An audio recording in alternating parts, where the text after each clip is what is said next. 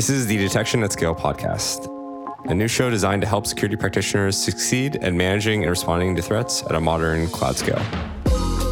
As the volume of data increases and the attack surface expands, it's never been more important to stay ahead of the curve. Each episode will feature interviews with leading security practitioners, thought leaders, and company founders who are building the next generation of security tools. I'm your host, Jack Naglieri, founder and CEO of Panther Labs.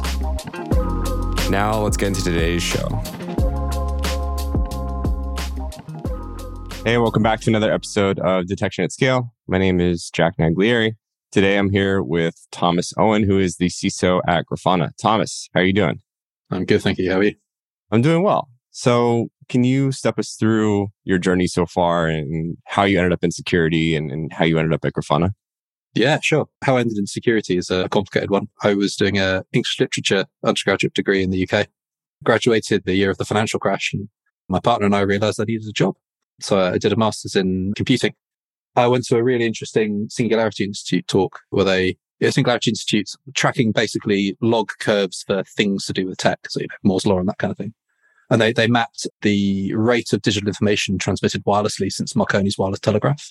And it's a perfect log curve. There's kind of like everything is trending towards some form of singularity. When we have fusion power and 3D printing of food, what are the things that are left of value? Information, and generally the scarcity of information, therefore security, is probably the last job to ever go away. I should probably go and do cybersecurity. It was also really interesting. I like being a problem provider. I think I'm probably lucky enough to be the first generation that could start their career in cybersecurity as a thing they can deliberately do.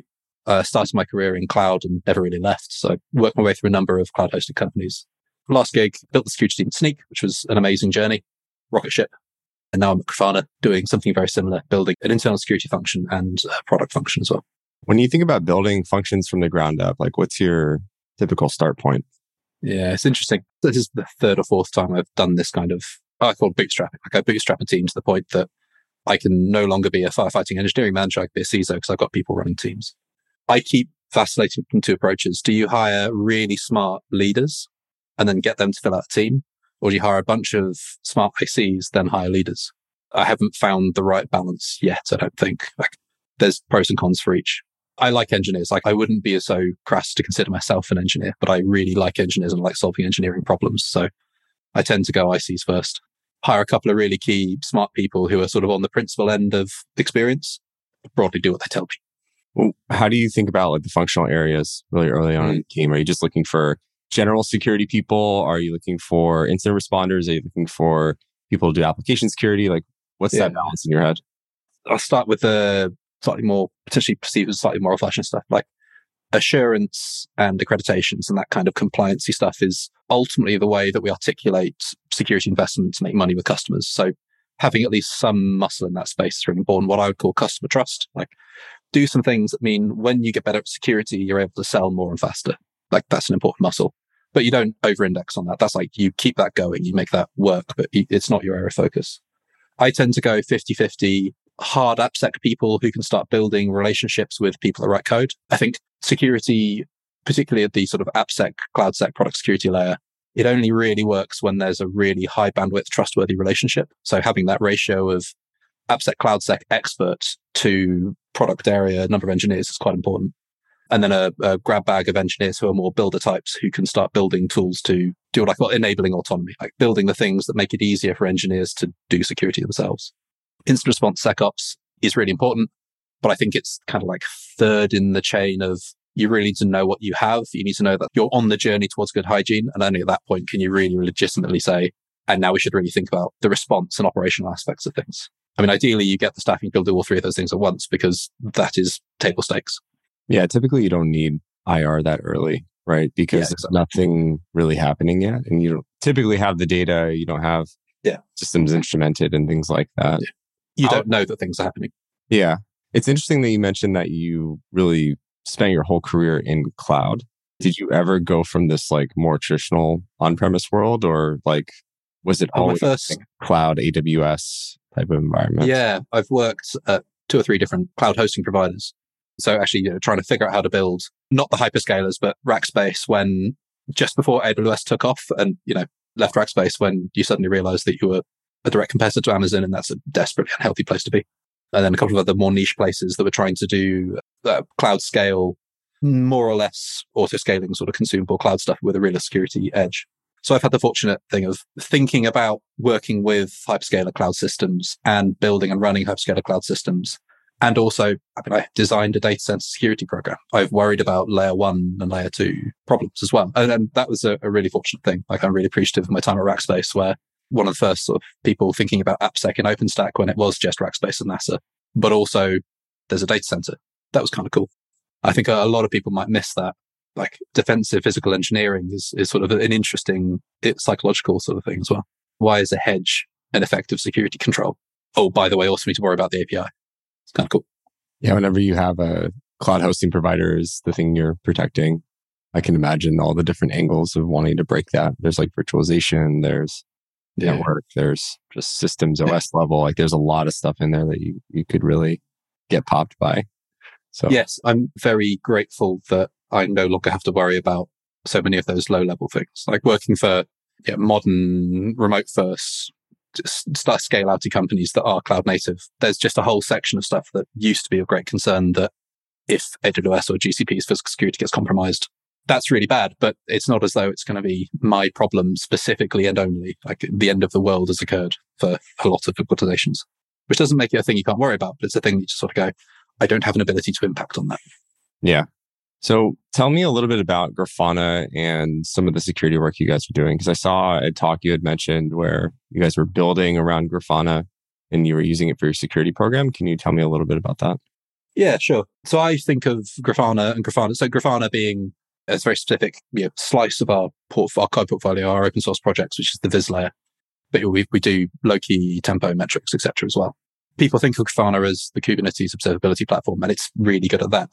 But I think Grafana really is. And I think Grafana is also really well thought of as it's a series of great time series databases and a really great visualization layer that's very heavily biased towards open source and adaptability and flexibility. I hate being a CISO in that I have to buy security tools. And I found one or two yet. I would actually say Panther is really damn good just to get the plugin. I found a few tools that like scratch that itch of end to end. Okay, it's a great tool. It's the right price. And it makes it easy to do things. Like, I really care about outcomes. Knowing that you have a bunch of vulnerabilities, knowing that you've had conversations with engineers, knowing that you do threat modeling, that's all worthless if you don't fix things in a scalable, structured, measurable, repeatable, and dependable way. The outcome is the thing I care about. And I think most security products in the marketplace, particularly those that have come out of the VC hypergrowth bubble, they lose that focus on user needs and user personas. And they lose that what I call the so what question. Okay, so you've got a bunch of data and you can click a UI widget and you've got a CLI. So what? People haven't patched some stuff, or that thing's still open, or you've been compromised and haven't detected. How do you solve that in a way that 6 months from now, it's better and you can measure why, and it's as better as you thought it would be? And I think Grafana being basically an engine for outcomes, visualization of complex data that's being mushed up in a data mesh, I think we could do something interesting in that space. I think we should do it very heavily biased towards open source. Like, I'm never going to be able to work for a non-open source company again. This is just a wonderful environment to be in. So let's try and solve problems for the community more than going after the next block of cash. Let's think much more about it as a community-based thing. I mean, I make no commitments yet, but I love the idea of having an open community backlog for the product, for instance. I love the idea of having total porosity of the team where a couple of my engineers, a couple of your engineers, a couple of people from the community work together on a feature because we all want it. And then it just goes back into the open source. That feels good. But the paradigm I always think of is, how is the internet run? What runs the internet? Now, there might be some relatively closed-sourced instances of open sourcey tech, particularly in the hyperscalers. But when I think of like the fundamental underlying low-level bits that run the internet, they're open source things. Why is security at scale closed source? There's a real mismatch there. So, I say I would love to buy mission critical things from Series A startups because that's where the really interesting innovation is. But I cannot give a mission critical capability to a Series A startup. I can't trust someone that theoretically one could buy with not pocket change, but theoretically something that could be an acquisition target cannot possibly be secure enough to support a, let's say, $6 billion business. Because security at scale is expensive and hard, and it shouldn't be. I think if Grafana can change that even slightly, even just give someone a different option for that last mile sort of, and so what we can do about it thing, I think that would be quite exciting. What would be the practical sort of applications of using Grafana for security? What element would you be looking at? I think of security, like modern data security, I think of it as three broad problems: sources telemetry, analysis telemetry, and what are you going to do about it? And I think that, so what are you going to do about it piece? That's where Grafana lives. Like that's already what we do for observability data and IoT and BI. We're just we're a so what's the outcome platform. Yeah, I think that's the sort of place we can live. Strong preference, at least to begin with, for trying to integrate with and uplift the so what outcomes of the open source security ecosystem. You know, I would love to be able to design our entire security structure, an entire security stack on open source, but still have that no security person in the loop. Engineer Sally in the EMEA team just has all the information they need natively where they live to be able to make really good decisions based off of open source sources that perhaps don't have very high quality UX or don't have the ability to de-silo their data. Similarly, I'd love to be able to plug into more enterprise grade stuff where you really are getting rich. You know, MX Snyk, I would say that Snyk makes some incredible products. And I'd love to be able to use their data in a way that's non-siloed and have the outcomes that are trackable alongside everything else. I think it's a really interesting mentality to have to say, like, I don't want to use mission critical things that aren't open source. I go back and forth on open source with security. And the reason I do is because for things that are mission critical and like big platforms, security people, in my opinion, should not be managing that like themselves. Because when an incident happens, that is where their 100% of their focus goes. And if for whatever reason that service goes down, they have to manage that. And then you have mission critical failure, right? Like that's not what you want. And I've been in enough teams and seen this so many times where we built too many tools internally inside of companies. And then people leave and then the tools die. How do you make the determination of like, okay, I'm going to invest in open source within these verticals of security, but not these? It's a great question. The operational burden is something that always, apologies to Cobbler, always sort of exists for you. I'd turn it around and sort of ask it back to you. And one of the questions that I'm wrestling with at the moment is the security platform must also survive a total compromise to the rest of the business or a total failure to the rest of the business, because the security platform is the thing that you bootstrap back from. And I have had the misfortune of living through some of these kind of grades of incidents in the past where like we rebuild stuff from the ground up from the perspective of security. So one shouldn't overly rely on one's infrastructure team, for instance, because when you have the outage that is caused by a security event, they're fully tasked in the reverse. They're fully tasked on getting things back up. And you don't want your platform to have gone down. That's why I think outsourcing logging is a good idea. Or at least having logging existing in a situation that is the failure domain is different from the rest of the mission critical stuff. Whether it's actually a problem that security manages some mission critical things, I would argue that I think one can create enclaves inside of teams where you can split your focus. A mission critical thing needs to be kept up and healthy from an operational cadence perspective, and also used to manage incidents in the same way that an IT team, an old fashioned IT team can keep servers up and keep them healthy and manage servers on top of them. You just have to have different DRIs inside of that team, or perhaps slightly different management lines inside of a function. But yeah, the combined failure mode thing, there is always a cost to over dogfooding, which is your failure domains shrink back down to 0, or down to 1, I should say. That's something you always be careful of. My mentality for building has always been, if it's unique to your company, like absolutely build it. If you need something in an open source project that's a very targeted, like if you're using an open source project like for host-based things, right? It's a very like specific solution. And the beauty of open source, like OS Query, for example, is you can actually go in and be like, okay, I want to add a new table. I want to gather new data that's unique to Grafana's production environment. Like that's really cool. And I love that feature. And it's fairly tractable to sort of go through and add things like that. But when you're working with a platform, let's just say like similar to Kubernetes, right? Most people, I feel like, don't deploy Kubernetes like the vanilla Kubernetes. They just deploy EKS because they're like, Amazon's way better, or Google GKE is like way better at running this than me. Why am I going through the burden of like trying to figure all this out? That's kind of how I feel about security platforms like SIEMs, especially. And obviously I'm super biased because I've been thinking about SIEMs and working on SIEMs for many, many years, even prior to starting Panther. And they're just so overly complicated. And there's so many things you need to do right, especially today where we are structuring data and it's ETL'd and it lives in a data lake and we're doing high scale data processing. It's just like, those are non-trivial things. You can't just spend an afternoon working on, you have to spend years working on. So that use case, I think, is horrible for like open source, in my opinion, just because it's so complicated and people can't meaningfully contribute to that, in my opinion. But if you have very specific things like detection frameworks and you have like logging and alerting and remediation, like those are very tractable, simple things. And like, I think open source is great for those. And we've done a number of things in open source, like our detections and whatnot. But as a practitioner, I always got a ton of value out of projects like OS Query or Google, like GRR is another example. It's like the memory forensics framework. Like that was really cool. Yeah. So the thing I'm curious about is how much of Grafana's environment is like purely cloud native, like versus, you know, the older style like VMs and things like that.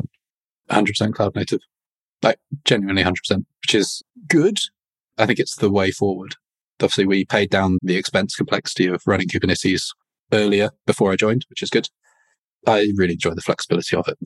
And as long as you can manage the additional complexity and the security impacts of that, then it's the right way forward. If I can just roll back to the previous question, there's an interesting spec in there. One should not try and build one's own SIM. But I know loads of like really quite competent teams that have ended up trying, even after using commercial tools, you know, in the CSVM space, or this new emerging kind of everything as a graph, mush up a load of data and get some emergent value thing. I know a load of teams, and I've done it myself, where you try some of the commercial offerings and they don't quite scratch the itch. Yeah, perhaps like the custom query thing is the custom DSL is actually a complete pain. That's sort of like you hit one small subset of the feature set and you just go, that kills it completely, and it takes you a while to find it. So I know loads of organizations that have tried building stuff on Elk, for instance. And I know loads of organizations that have tried building on Grafana. I think the two interesting things for us is the opportunity that my team have at Grafana is we live next to the people that run the underlying tech. So that burden of building out some of the underlying core feature set, we just got ask the Loki team to go and do a thing that makes it a better time series log aggregation system for a security use case. And the other thing is, if I have to go and spend $500,000 on a tool, I don't always get $500,000 worth of value. Like, what is the deployment burden required to get to $500,000? Did I actually only need $100,000 worth of that feature set? I think that the marketplace is, the user base is really poorly served at the moment because we have, as you say, open source tools that drift in and out of being maintained. And I think generally have relatively poor UX and are designed by an engineer to solve a specific problem as opposed to by an engineer to solve with a specific methodology as opposed to solve a generic problem set or interact with a wider operational sort of methodology. And then we have these big expensive platforms. And I think there's something in the middle that's missing. I think that's the kind of target that we're aiming is it doesn't have to be like, instead of going, okay, well, 80% is good enough. Well, actually is 20% good enough for quite a lot of organizations? Maybe not. And you'll always try and go above that. But I do think there's a need in the market for something that's good enough as opposed to really, really, really good.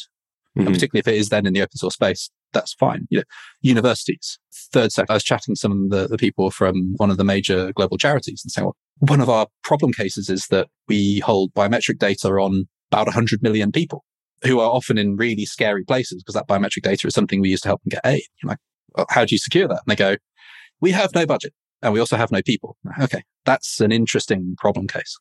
The market's big enough for everyone. I think that there's a slice in the middle that isn't well served at the moment. Wow, there's a lot in there I have questions on, but the thing I want to call out, which I love that you said, is the difference between engineers building features and products solving problems. Because I think those are very different things. And I've always seen in open source the former, where it's like, okay, open an issue, I want this thing.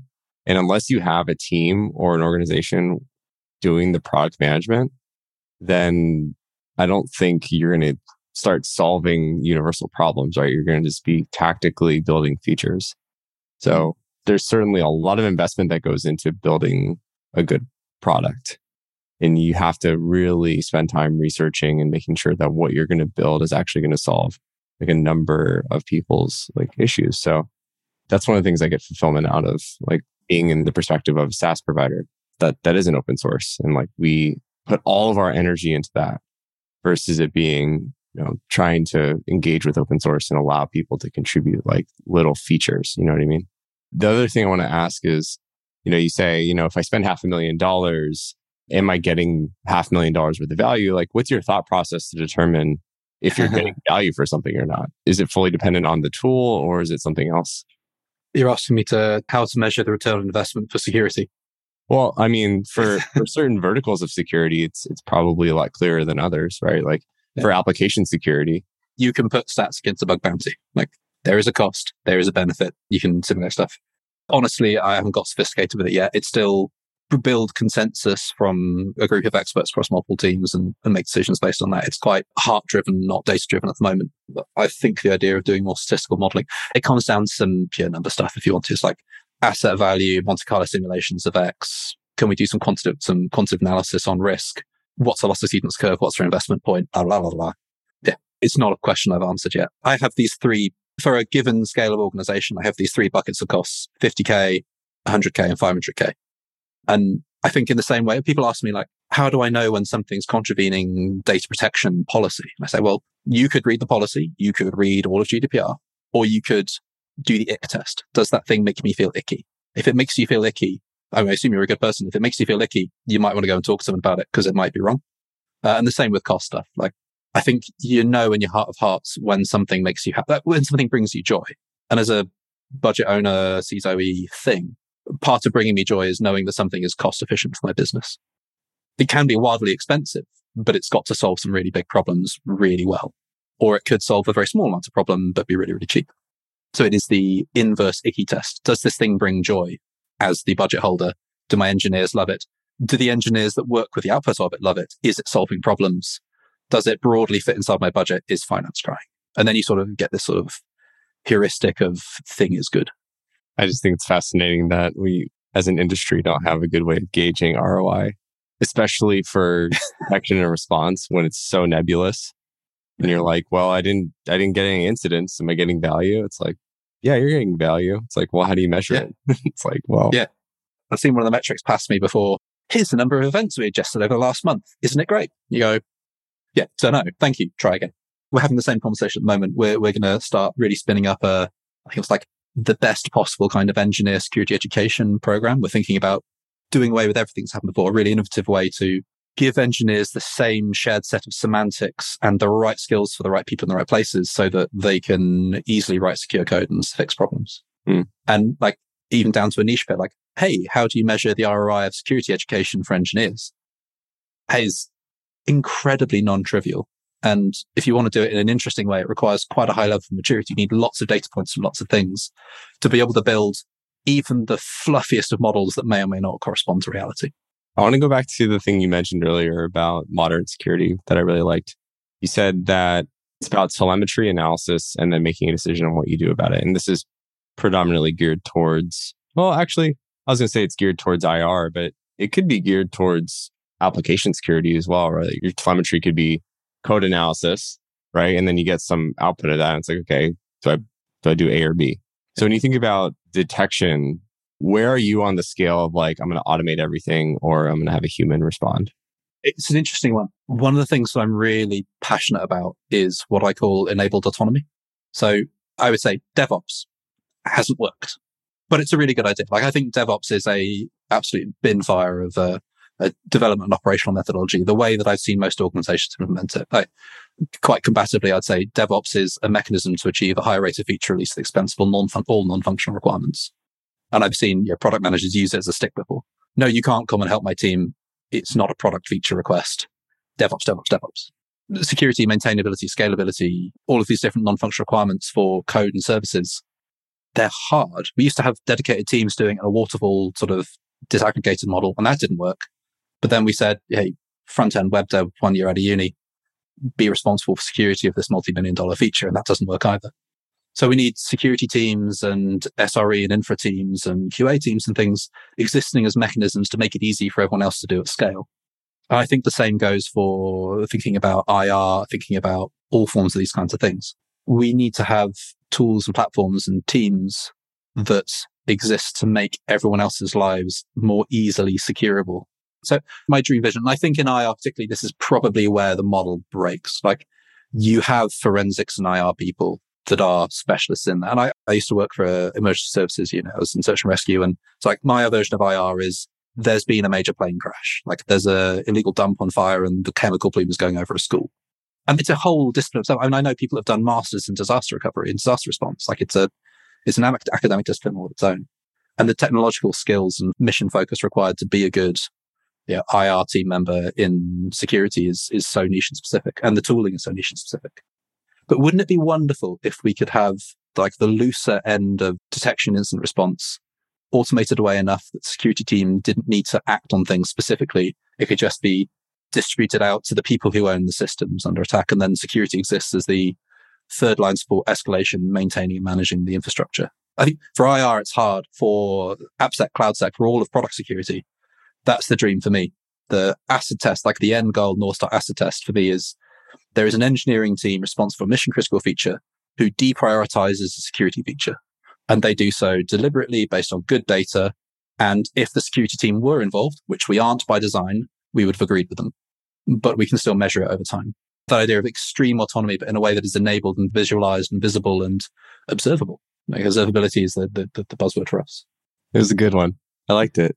It makes a lot of sense. I think this idea of farming out, not issues, but it's more like scaling your security team by educating the rest of your organization. That makes a lot of sense.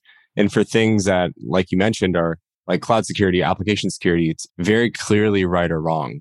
You know what I mean? Like this bucket needs this policy. And we know that for a fact. IR is a lot different, but you can have certain behaviors with very high confidence. So for example, like the easiest example to wrap your head around is someone does a fraudulent Duo push. They're like, oh, I didn't actually do this. And then it sends a note to the person who owns that account. And it's like, did you do this? And then they're like, yes or no. Right. And then it escalates to your IR team. And then the IR team's like, okay, cool. What is this? And that can narrow down like maybe, half or more of the volume. And things like that are very, very helpful. The AppSec side, I think, is almost fluffier again because you come down to cost benefit and opportunity cost trade-offs. So like, hey, like app team X, you've got a new critical vulnerability that's been dropped. Okay, you just have to go fix it. And to an extent, I'm one of those people who takes a purist view on reachability. Like, if the vulnerability legitimately exists in your stack, you should fix it. If it's exploitable, you should fix it faster, but you should still fix it. But then you get down to architectural decisions or decisions in custom logic you coded, and things get really murky. Again, I think using automation and data analysis at scale and this concept of observability and thinking about outcomes, you get to trust people to make that decision in a much more validated, data-driven, consistent way, but in a way that's also observed. I would say that the three pillars for me are always data that is made tractable and actionable, a shared set of semantics and understanding of what risk means, what your risk tolerance is, and a validated belief and understanding and reality that the people on the other end that you're trusting know enough about the things that they will take reliable action based on the same inputs. You're building the word isn't stochastic. There's a word for you have good inputs, the same inputs into the person result in the same output. So you've got education. That's what that. Yeah, thank you. That's the one. Yeah, thank you. Yeah, I thought it was something acid. I was a DevOps engineer, but we know how I feel about DevOps. I think it is the one true model. Like, I think is the way it works, particularly with modern tech stacks. Engineers do know best, but they might need to be helped to a position where they know best reliably. Do you know what I mean? Like, the decision should be taken at the point of delivery, at the edge. That is the correct approach, particularly when you're working with someone that's got more of an agile methodology. And I do think agile methodologies are the only way you should write software for things that aren't nuclear submarines. But it's really hard. And, we got rid of the ops team and the security team and the quality assurance team and everyone else. It's quite unfair to ask a team of developers do all the things that another team used to do for them, even though that relationship was dysfunctional. Like, just getting rid of it was wrong. We need to do something to help DevOps engineers do it better. I love that. All right, Thomas, we're just about at time. I want to conclude with one final question, which is, what are 3 pieces of actionable security advice you can give to people listening in to help them succeed at detection at scale? Basic hygiene is table stakes. It was the ex-head of GCHQ in the UK, I think, that said it at a conference I was at. Basic hygiene is table stakes. You don't have to worry about some of the richer stuff if some of the other stuff isn't working verifiably. Care about what assets you have, care about how they're configured, and care about what's happening on them. And if you can do those 3 things, you're better than 95% of everyone else, and you'll probably be fine over time. Can you do that thing in a way that is enabling of other teams to be high velocity and be high change and do things efficiently? Are you blocking innovation and advancement? Are you doing it in a way that is financially responsible enough that you're not draining money out of the company? Basic hygiene in a way that enables other teams to go faster and doesn't cost too much, which I think might be impossible, but yeah. So it's an objective to go for. I think you listed 3 things under that, which is perfect. I like that answer too. That makes a lot of sense. A lot of people overcomplicate it and they're like, oh, we'll do this like one strategy, but you're just like, hey, just cover your assets and have a good way to see what's going on. And you're already 80% better. It's totally valid. How many companies do you know what assets they have and know how they're configured and know what the problems are? 100%. Like, that chokes most teams. 100%. Yeah. It's a hard thing to get right sometimes. Well, I really appreciate the time today. And it was great to meet you and chat with you. And hopefully we'll talk again pretty soon.